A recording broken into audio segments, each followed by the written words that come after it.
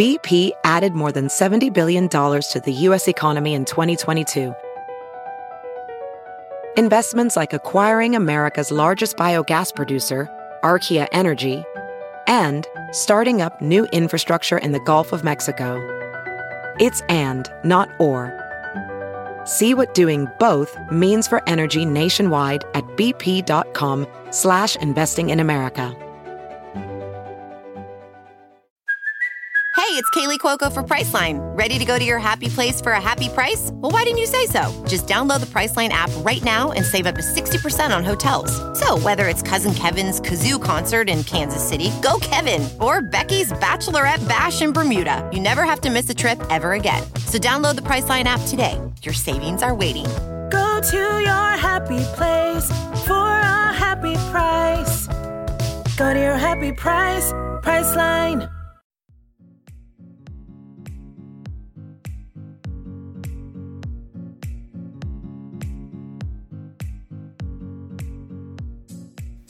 What's up, guys, and welcome back to the Dream Bigger podcast. I'm your host, Sif, and I'm the founder of Icing and Glitter, which is a blog, Instagram page, and YouTube channel.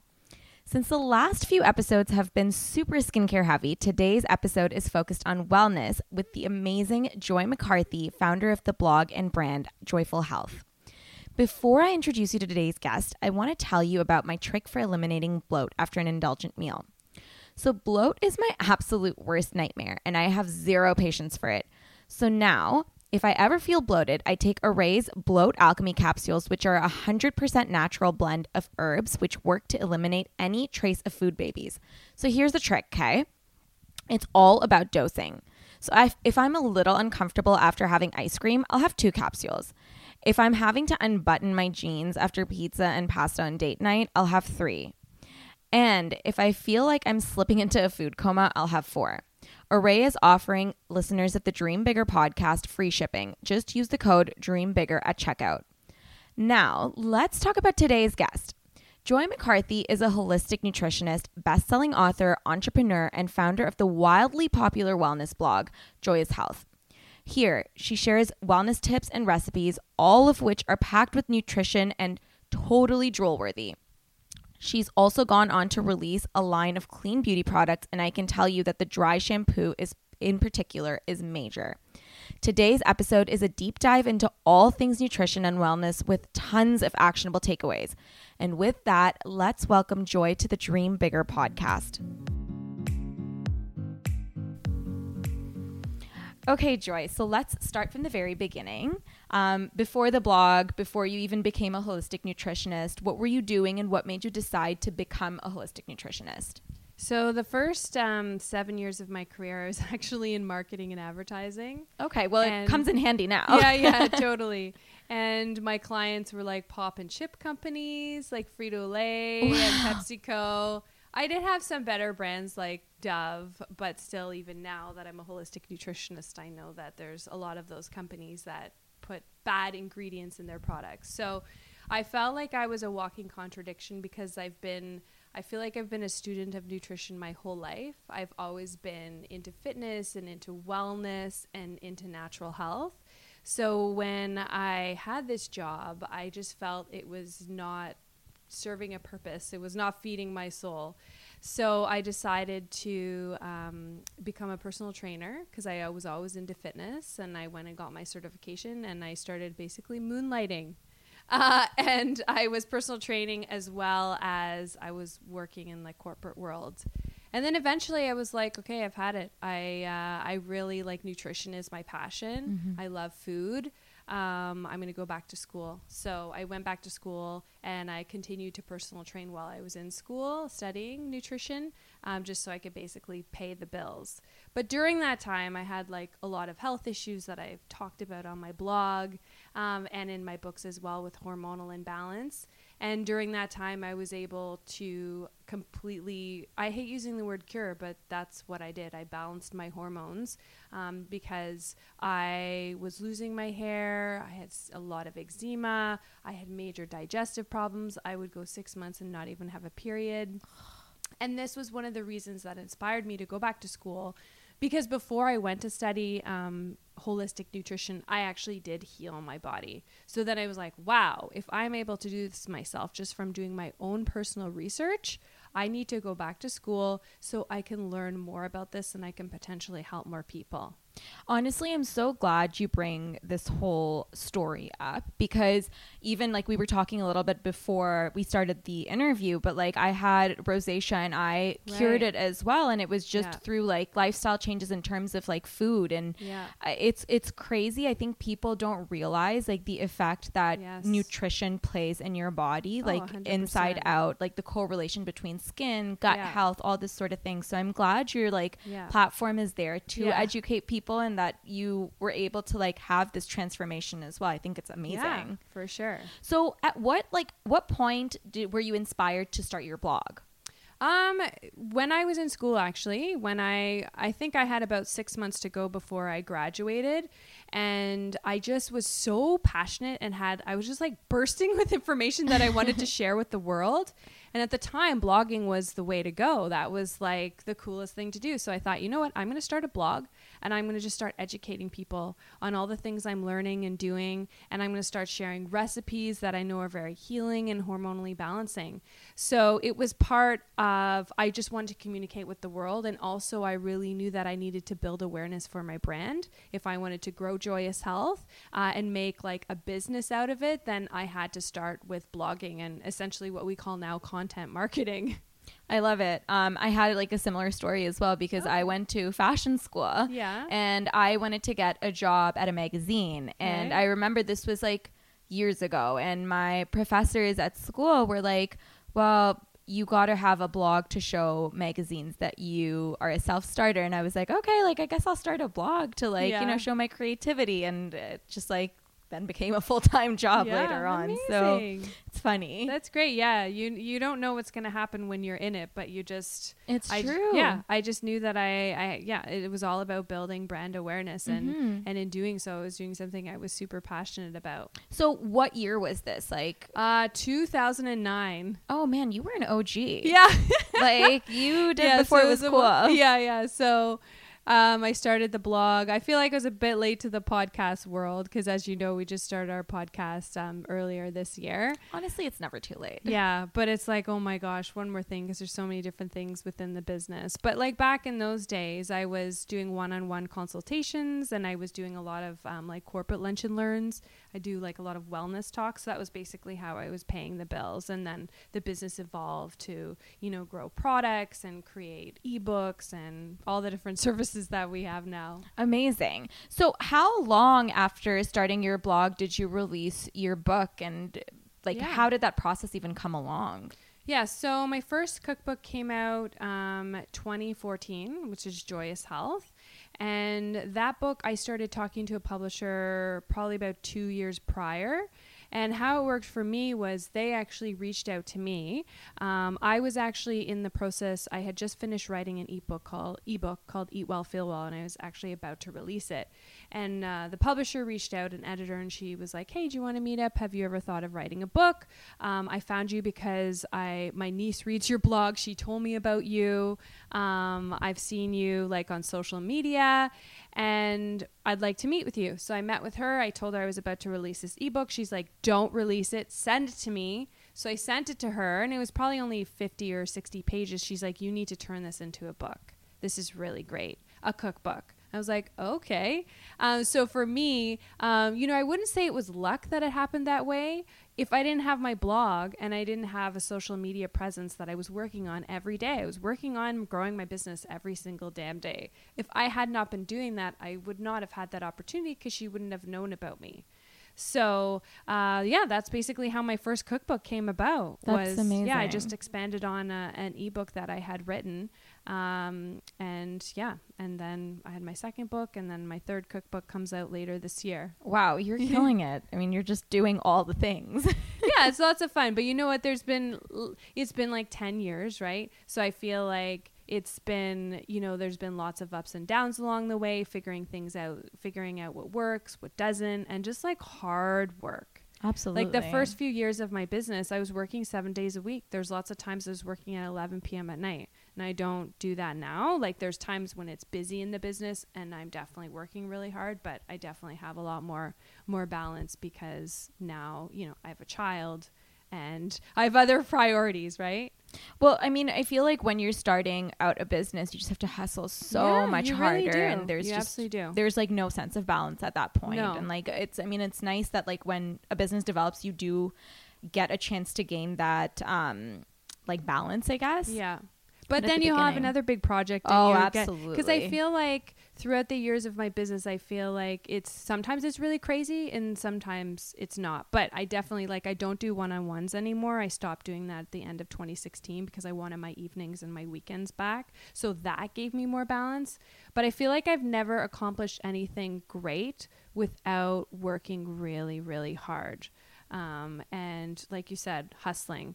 Like there's been times where I haven't accomplished great things when I have been completely imbalanced. I have to be honest. Like, yeah, of course. I've been out of balance when I've to get a book written or to get a new product out. 100%. Yeah, it requires just a lot of work and attention, and then we get a bit of a break. Like we just came back from a long break, which was awesome. Yeah, she was telling me she went to Vienna or not Vienna, Austria, and it was amazing. Well. Oh my gosh, so cool. Yeah. So we touched on hormones a little bit, since you that was I guess your beginnings into this world.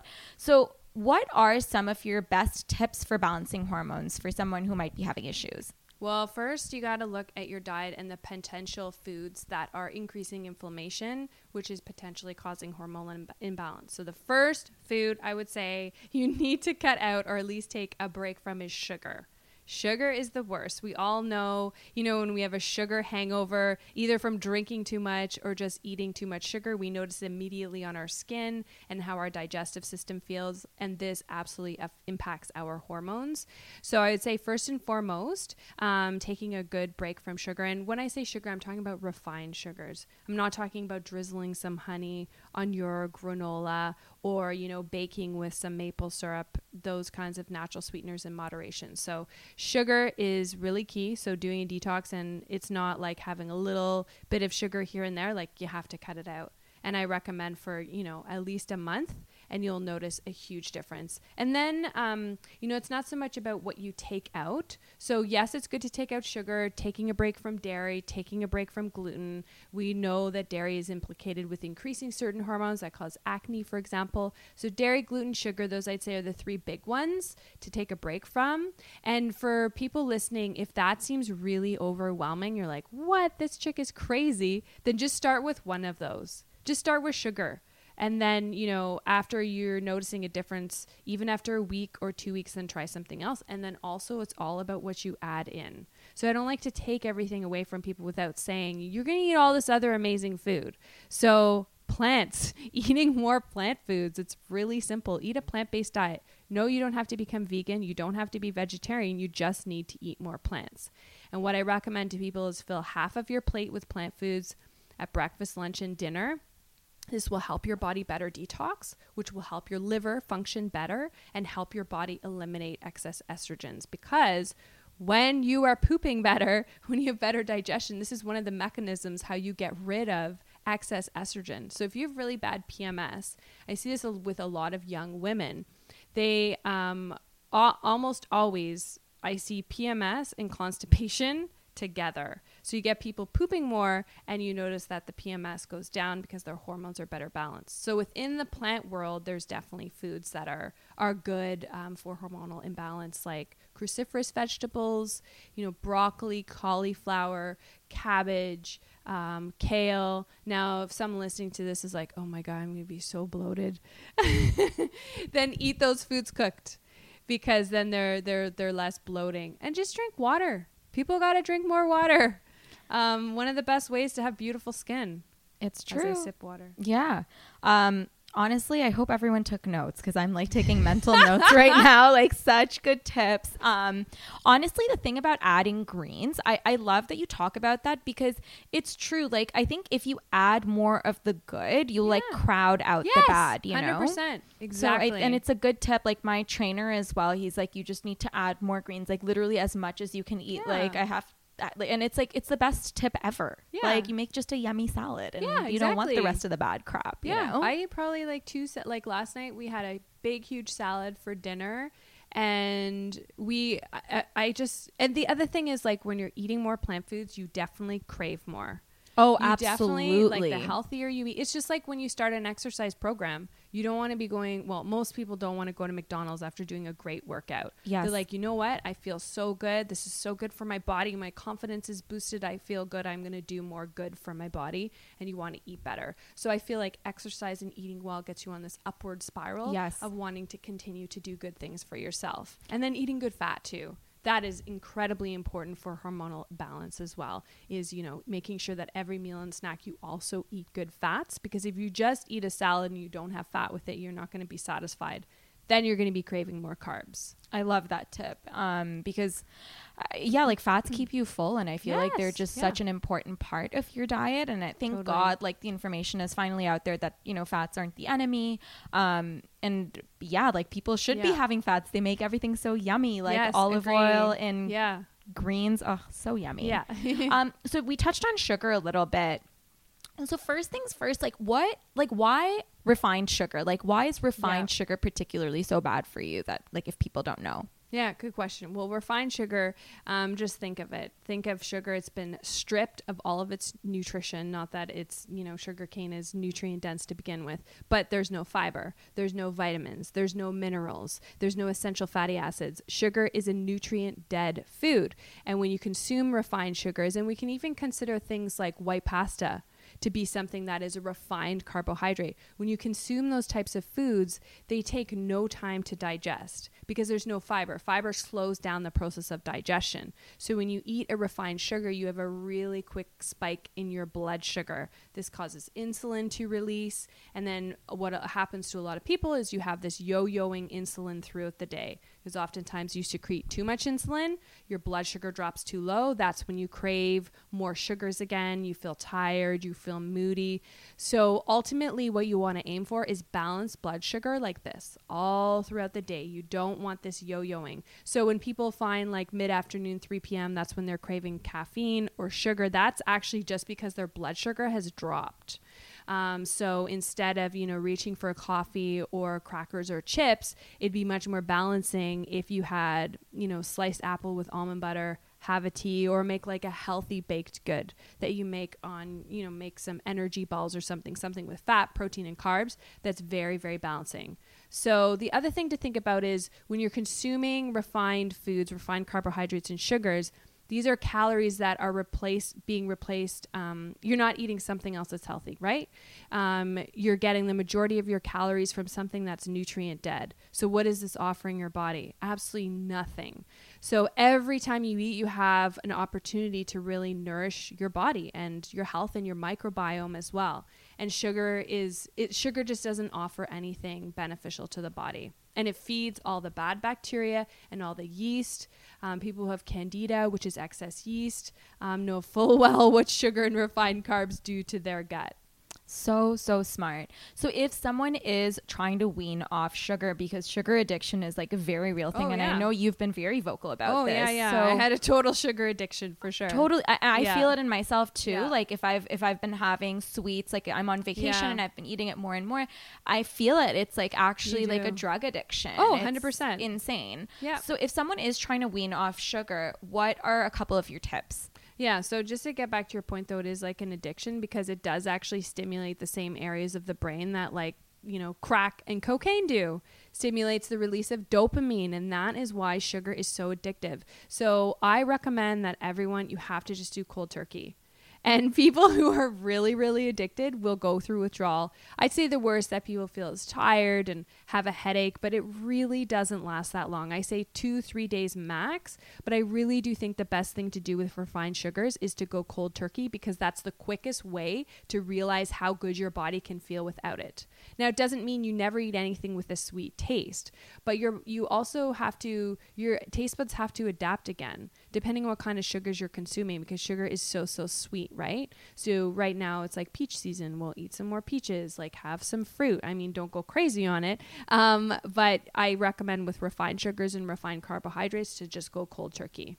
It's a smart tip, and you can just like replace with like fruits and things that are good for you. Exactly. I mean, like you're getting the added benefit, and like you're still enjoying the sweetness. So. Yeah, exactly. I mean, I really believe like everything you eat you should have all of the tastes. Yeah. You know, when I make it like a nice big salad, for example, I'll chop up some medjool dates and put that into my salad. And so I'm getting, or raisins or cranberries. So I'm getting that sweet taste, because I do like a sweet taste as well. Yeah, it's a and really, it can make really a really big difference. Mm-hmm, absolutely. Yeah. I love adding like a little bit of dates sometimes to my salads as well. Yeah. I think it makes a big difference. So tasty. I know. So you touched a little bit on the microbiome when you were talking.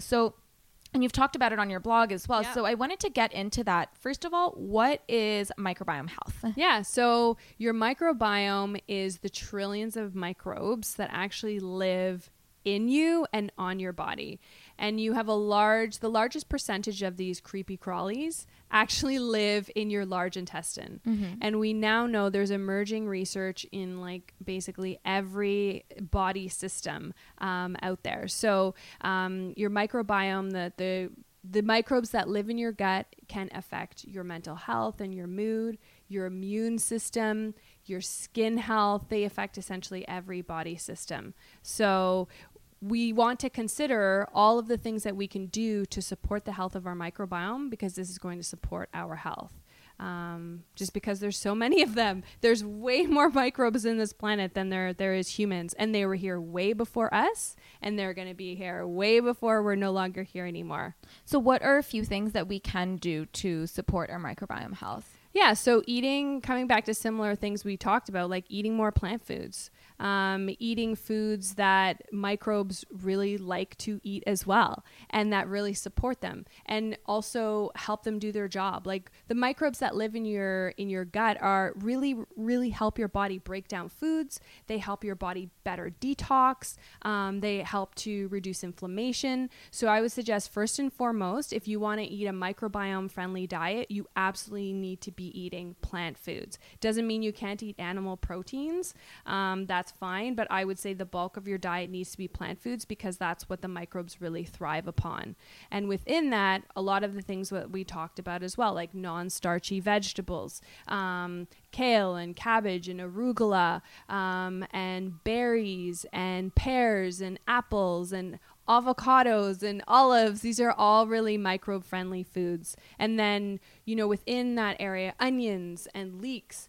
There's certain foods that have prebiotics as well, certain plant foods. And prebiotics are components of plant foods that actually don't get digested. They're not actually for us. They're for our microbes. They don't get digested by us. They get essentially, they're food for the microbes.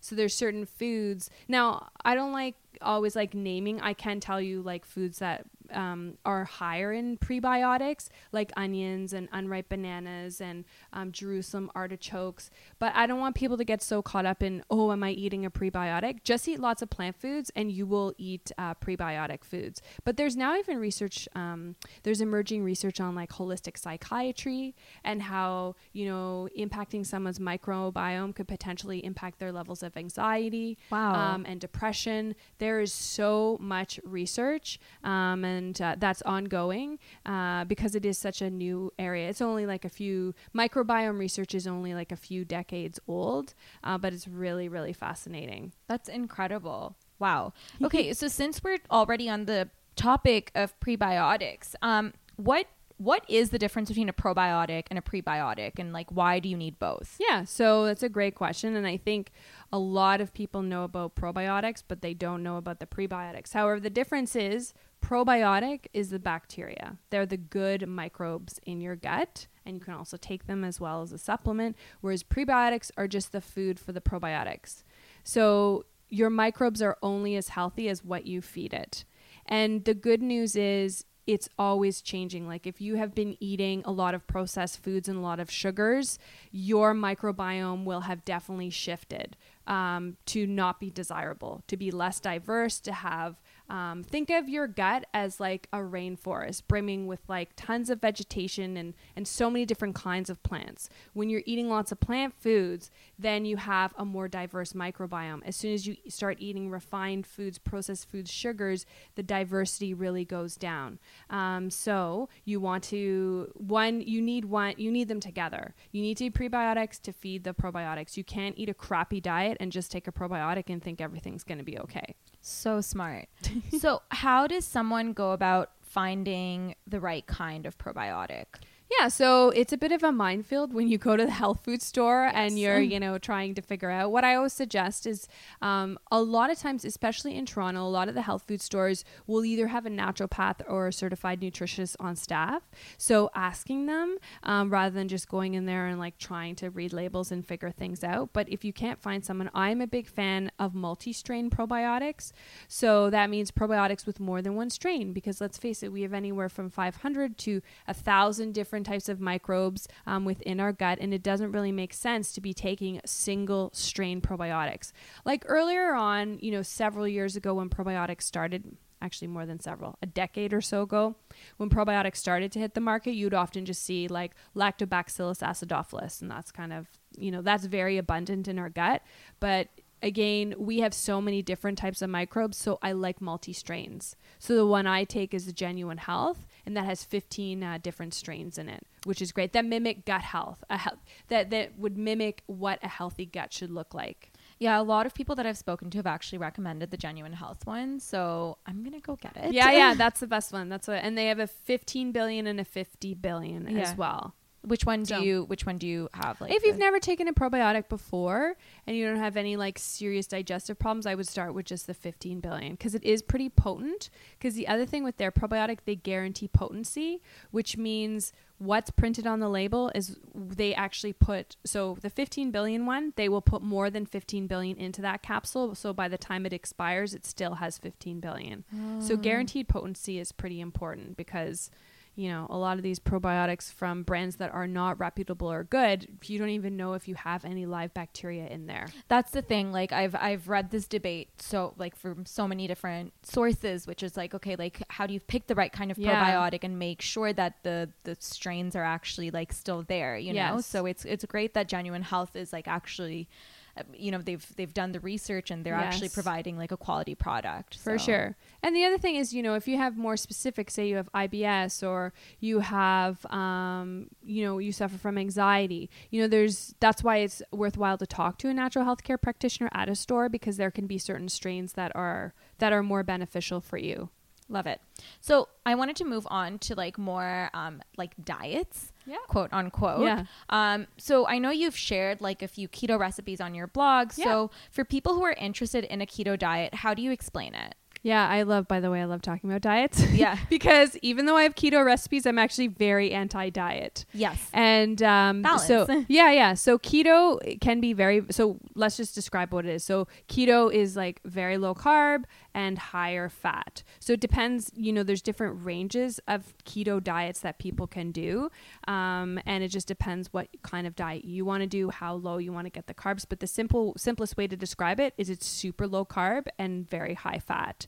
And people do get results from it, but it's very, very hard, I think, to maintain.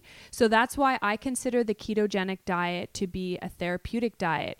If you have epilepsy, if you have certain types of brain cancer, if you are obese, then I would recommend the ketogenic diet. But I wouldn't recommend it to you. I don't do the ketogenic diet. But then again, I eat foods that you could deem as being keto friendly, because I do eat lots of healthy fats. So some of the recipes on the blog, like the keto coconut squares, let's just be honest, I call them keto because it helps people find the recipe, right? But at the end of the day, I think it can be part of a healthier diet, but I don't recommend it for everyone, because I just don't think that it's necessary. And we also don't know as well, there's research happening right now of what that kind of diet does to your microbiome. So it'd be kind of interesting to see, like, we don't really know, is this good? Is it bad for your microbiome? So that's the ketogenic diet in a nutshell.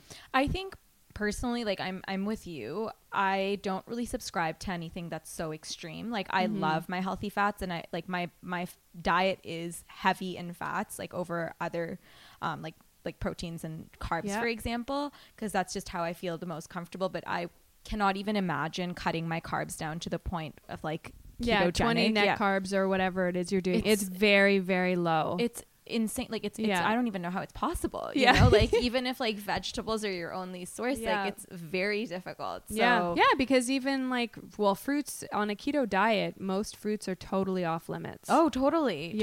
And like I mean, I think that there's this like a lot of people, you know, a lot of sources say like fruits are bad for you, and I'm just so anti that, because I'm like moderation, you know, like it's true. It's so any diet that just cuts it out completely, I'm like, no. Unless, you know, you're working with a practitioner who's helping you with a specific health issue. Absolutely. Then keto can be beneficial. Exactly. But like I think it's different if you have a health issue that you're trying to combat, like as you're saying, that like in a therapeutic manner, I think it's excellent. You know, it definitely has its perks, but for a regular human being to cut out carbs to that extent, like I don't know how it's sustainable. So another thing I've been seeing is the low Fodmap diet. So let's get into exactly what that is. So the low Fodmap, I don't recommend anyone just go out and do a low Fodmap diet unless you're working with a practitioner.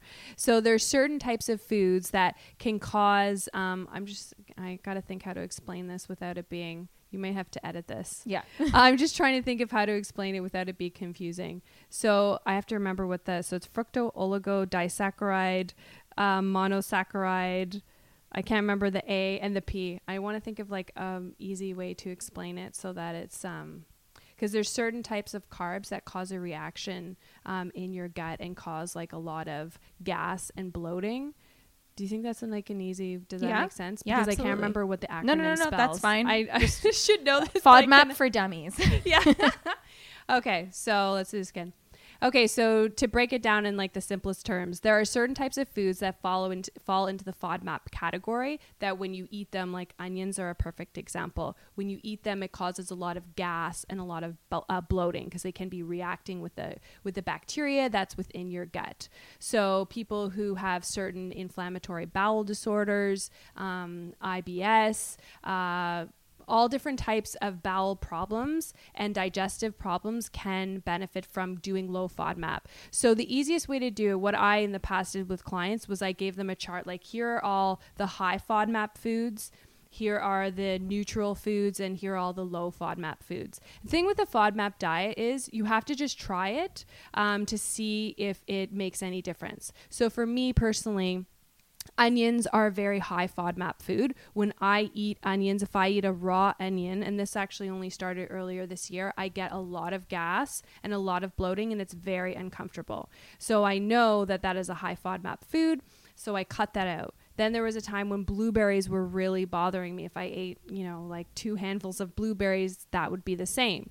So I think with the Fodmap diet, the best thing to do is to just Google the list. There's so many, there's actually a really, really great app. I can't think of the name of it right now, but there's a really good app you can download on your phone that tells you the list of all the Fodmap foods. Now that particular diet, I would only recommend someone try if they actually have digestive problems. If you have digestive issues and you've tried a lot of other things, you've cut out sugar, you've made other changes to your diet to take out processed foods, you've tried probiotics, if you're still really suffering, then trying a low Fodmap diet can be beneficial. It doesn't mean you can never eat Fodmap foods again.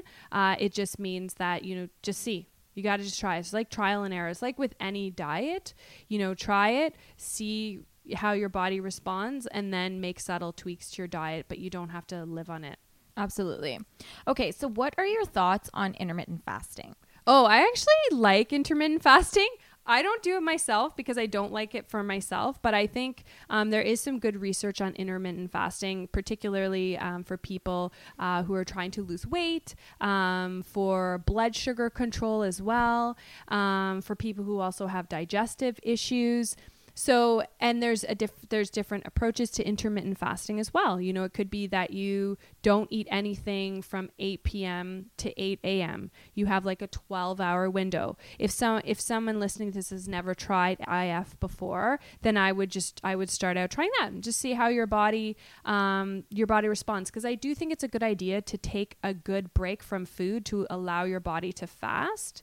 So, you know, if you do that already and that's just something you normally do, then I would try and go a little bit longer. So, you know, you have your last meal at 6:37. You don't eat past 8 p.m. and then say you don't eat until lunch. But you really have to listen to your body because it doesn't work for everybody. Like for me personally, that does not work for me because I find I just don't have enough energy in the morning.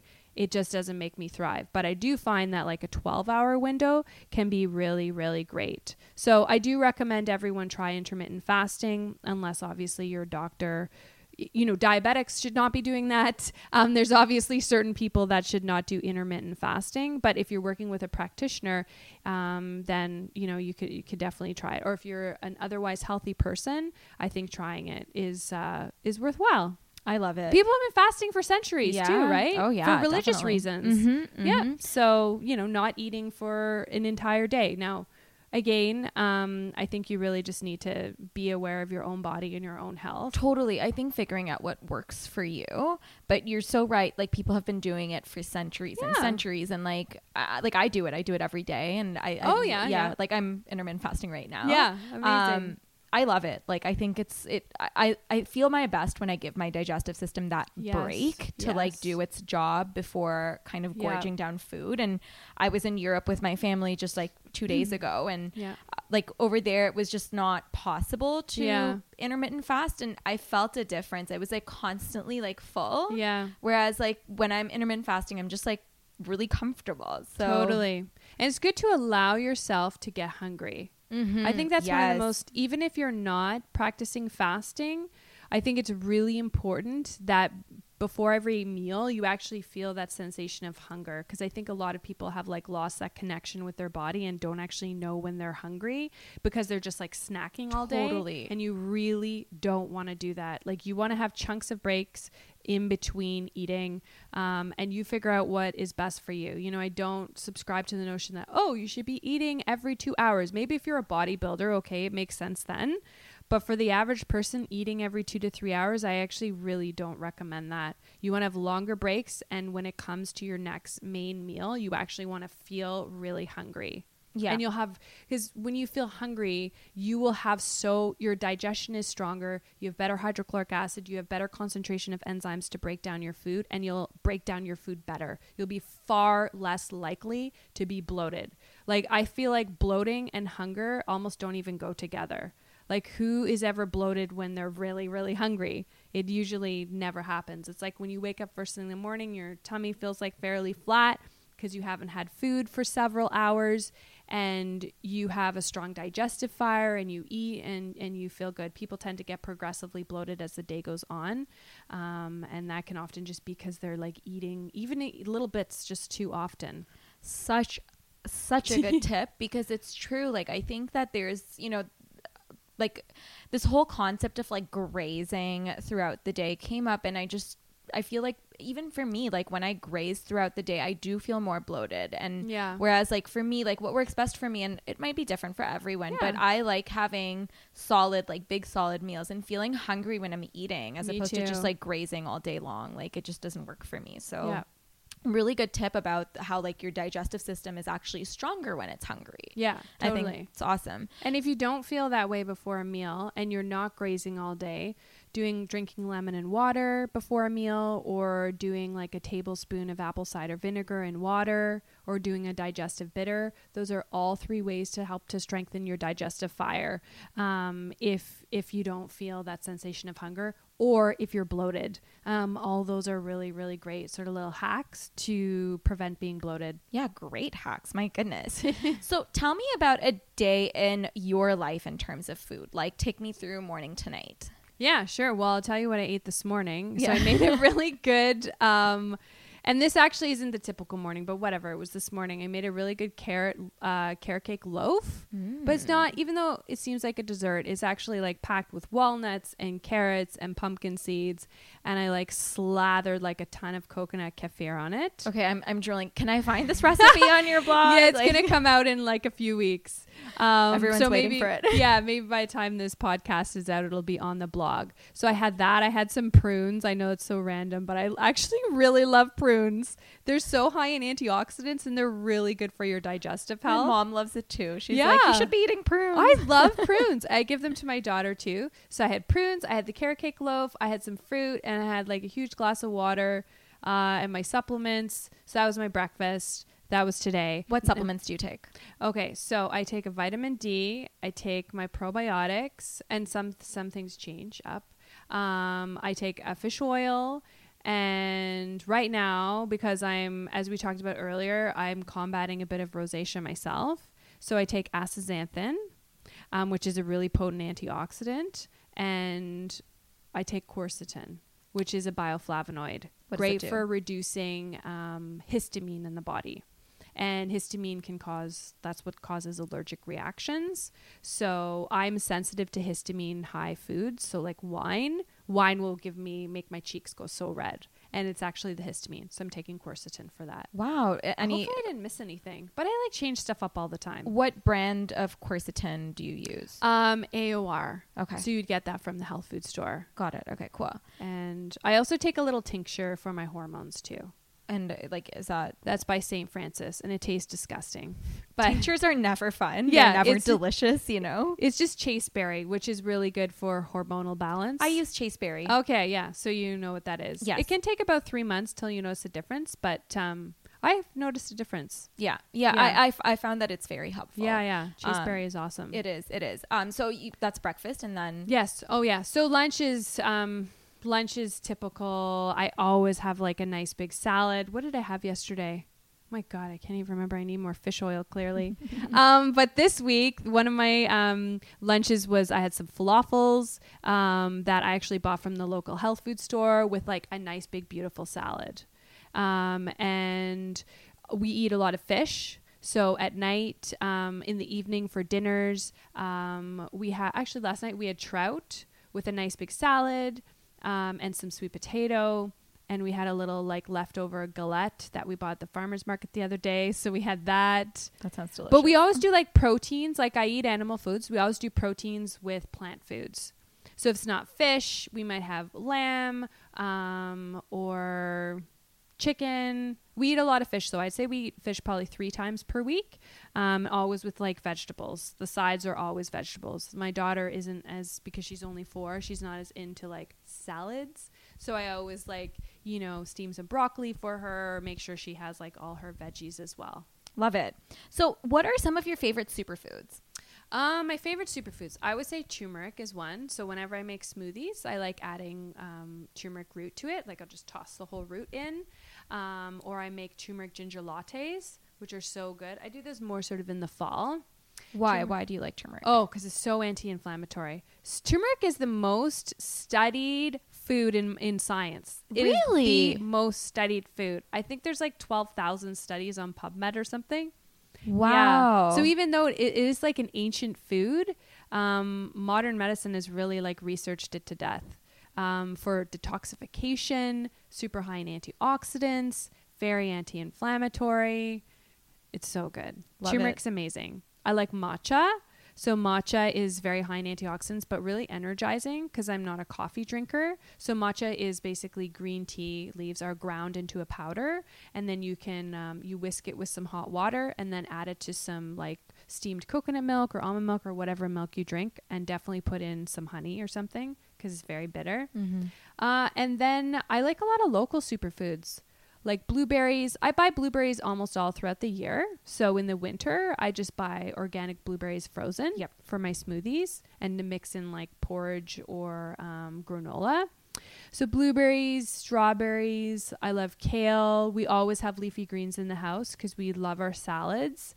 So like I switch it up all the time. I love radicchio. Plant foods that are very bitter are generally really, really high in phytonutrients, and phytonutrients have like hundreds of benefits for our body.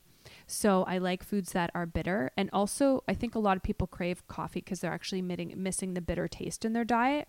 So if I'm making a salad with radicchio, for example, I'll definitely put in some dates because it helps to balance out that bitterness. What are others? Oh my God, there's so many superfoods. Anything that's like brightly colored.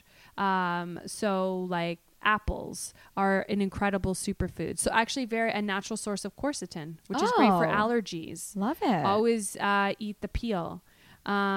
Ginger, again, very anti-inflammatory. Like turmeric, they're from the same family. That kind of makes sense. Goji berries.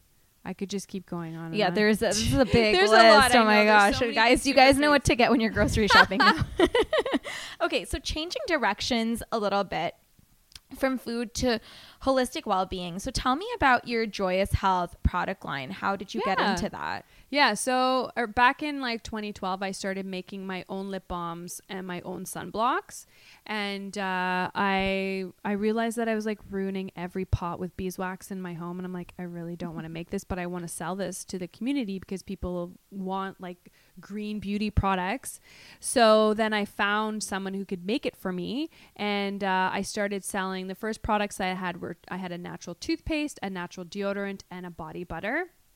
And I still have the natural deodorant and the body butter today. The body butter is one of my best selling products. And the reason I did that was because I've just always loved natural beauty. And in my own healing journey, one of the big changes that I made was I got all of the conventional products, beauty products, from, lipstick to face moisturizer. I got rid of all that because there's a lot of chemicals in those products that disrupt your hormones and actually mimic estrogen in your body. So I'm like, I have to get rid of all the hormone disruptors. So that was one of the big reasons that really inspired me to create my own line of different kinds of products, because I know that people trusted what I advise, and I wouldn't sell anything I don't use on my own body. And they've evolved over the years. So I no longer have the toothpaste. We want to just really focus on what we know does really well, because it's expensive when you're a small business. So many people have been upset we don't have the toothpaste anymore. But you can still make it yourself. It's like really easy to make. And then we've expanded into hair care as well, which I really love. And we'll continue to expand the line as the years go by. I love it. And I think that the education about the concept of xenoestrogens, people need to know more about it. They do. Even for me, I refuse to use any non-clean cleaning products. Good. That's great. It's because I've done a lot of research on it myself, and it kind of shocked me how much there is of these chemicals that sort of mimic estrogens and are so bad for our hormones. So exactly. I think it's great that you came up with a line that sort of addresses that. I think it's awesome. Yeah. And the other thing is the cosmetic industry is largely, as you probably know, unregulated. Yes. So there are so many chemicals in conventional products that are just not safe. And a company might argue, well, it's a microscopic amount. Well, how many products do you use on your body, and how many products are you exposed to in your home on a daily basis? And there's a dangerous cumulative effect. Totally. So it's really important. I'm glad you brought up the household cleaners, because that is 100% something that people need to change over. And it's an easy thing, right? It's an easy thing to sub out. And there's so many amazing household cleaning brands that are doing they're clean. What do I use? I have the bottles there. I'll link it in the show notes. But I love the brand that I use. Okay, so last question that I have for you is all about Joyous You. Can you tell me about it? Yeah, so Joyous You is just sort of an arm of Joyous Health of the business. And if you go to my website and you go to Joyous You, this is where we have all of our educational products. So all of the ebooks that I've written. For example, I have an eczema healing guide. I have, ebooks for mamas who've just had babies. And then our biggest program that we have is the Joyous Health Business Program that we run once per year. And that's a 12-week online program to teach people how to create a thriving, profitable, successful business. So that's sort of all under Joyous You. And we created that because so much of what we do at Joyous Health and the mission from day one has been to inspire people to live healthier, happier lives. But how do we do that? We have to educate them. So that's been a huge component of Joyous Health of the business, is educating people. And that's what Joyous You, that arm of the business, is all about, providing people with all the tools. So I'll just keep adding to those because I just love writing and I love creating. So we'll continue to add to that. I love it. I love it. Okay, so before we wrap, tell everyone where they can find you. Yeah, so I'm on Instagram at Joyous Health, which is JOYOUS Health.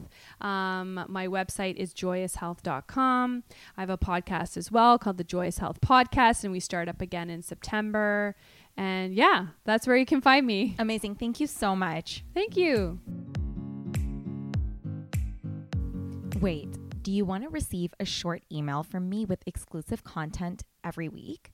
Sign up to the Icing and Glitter newsletter and I'll send you my top 5 skincare secrets along with a weekly email with bite-sized tips and tricks, giveaways, recipes, and so much more. I'll leave the details in the show notes.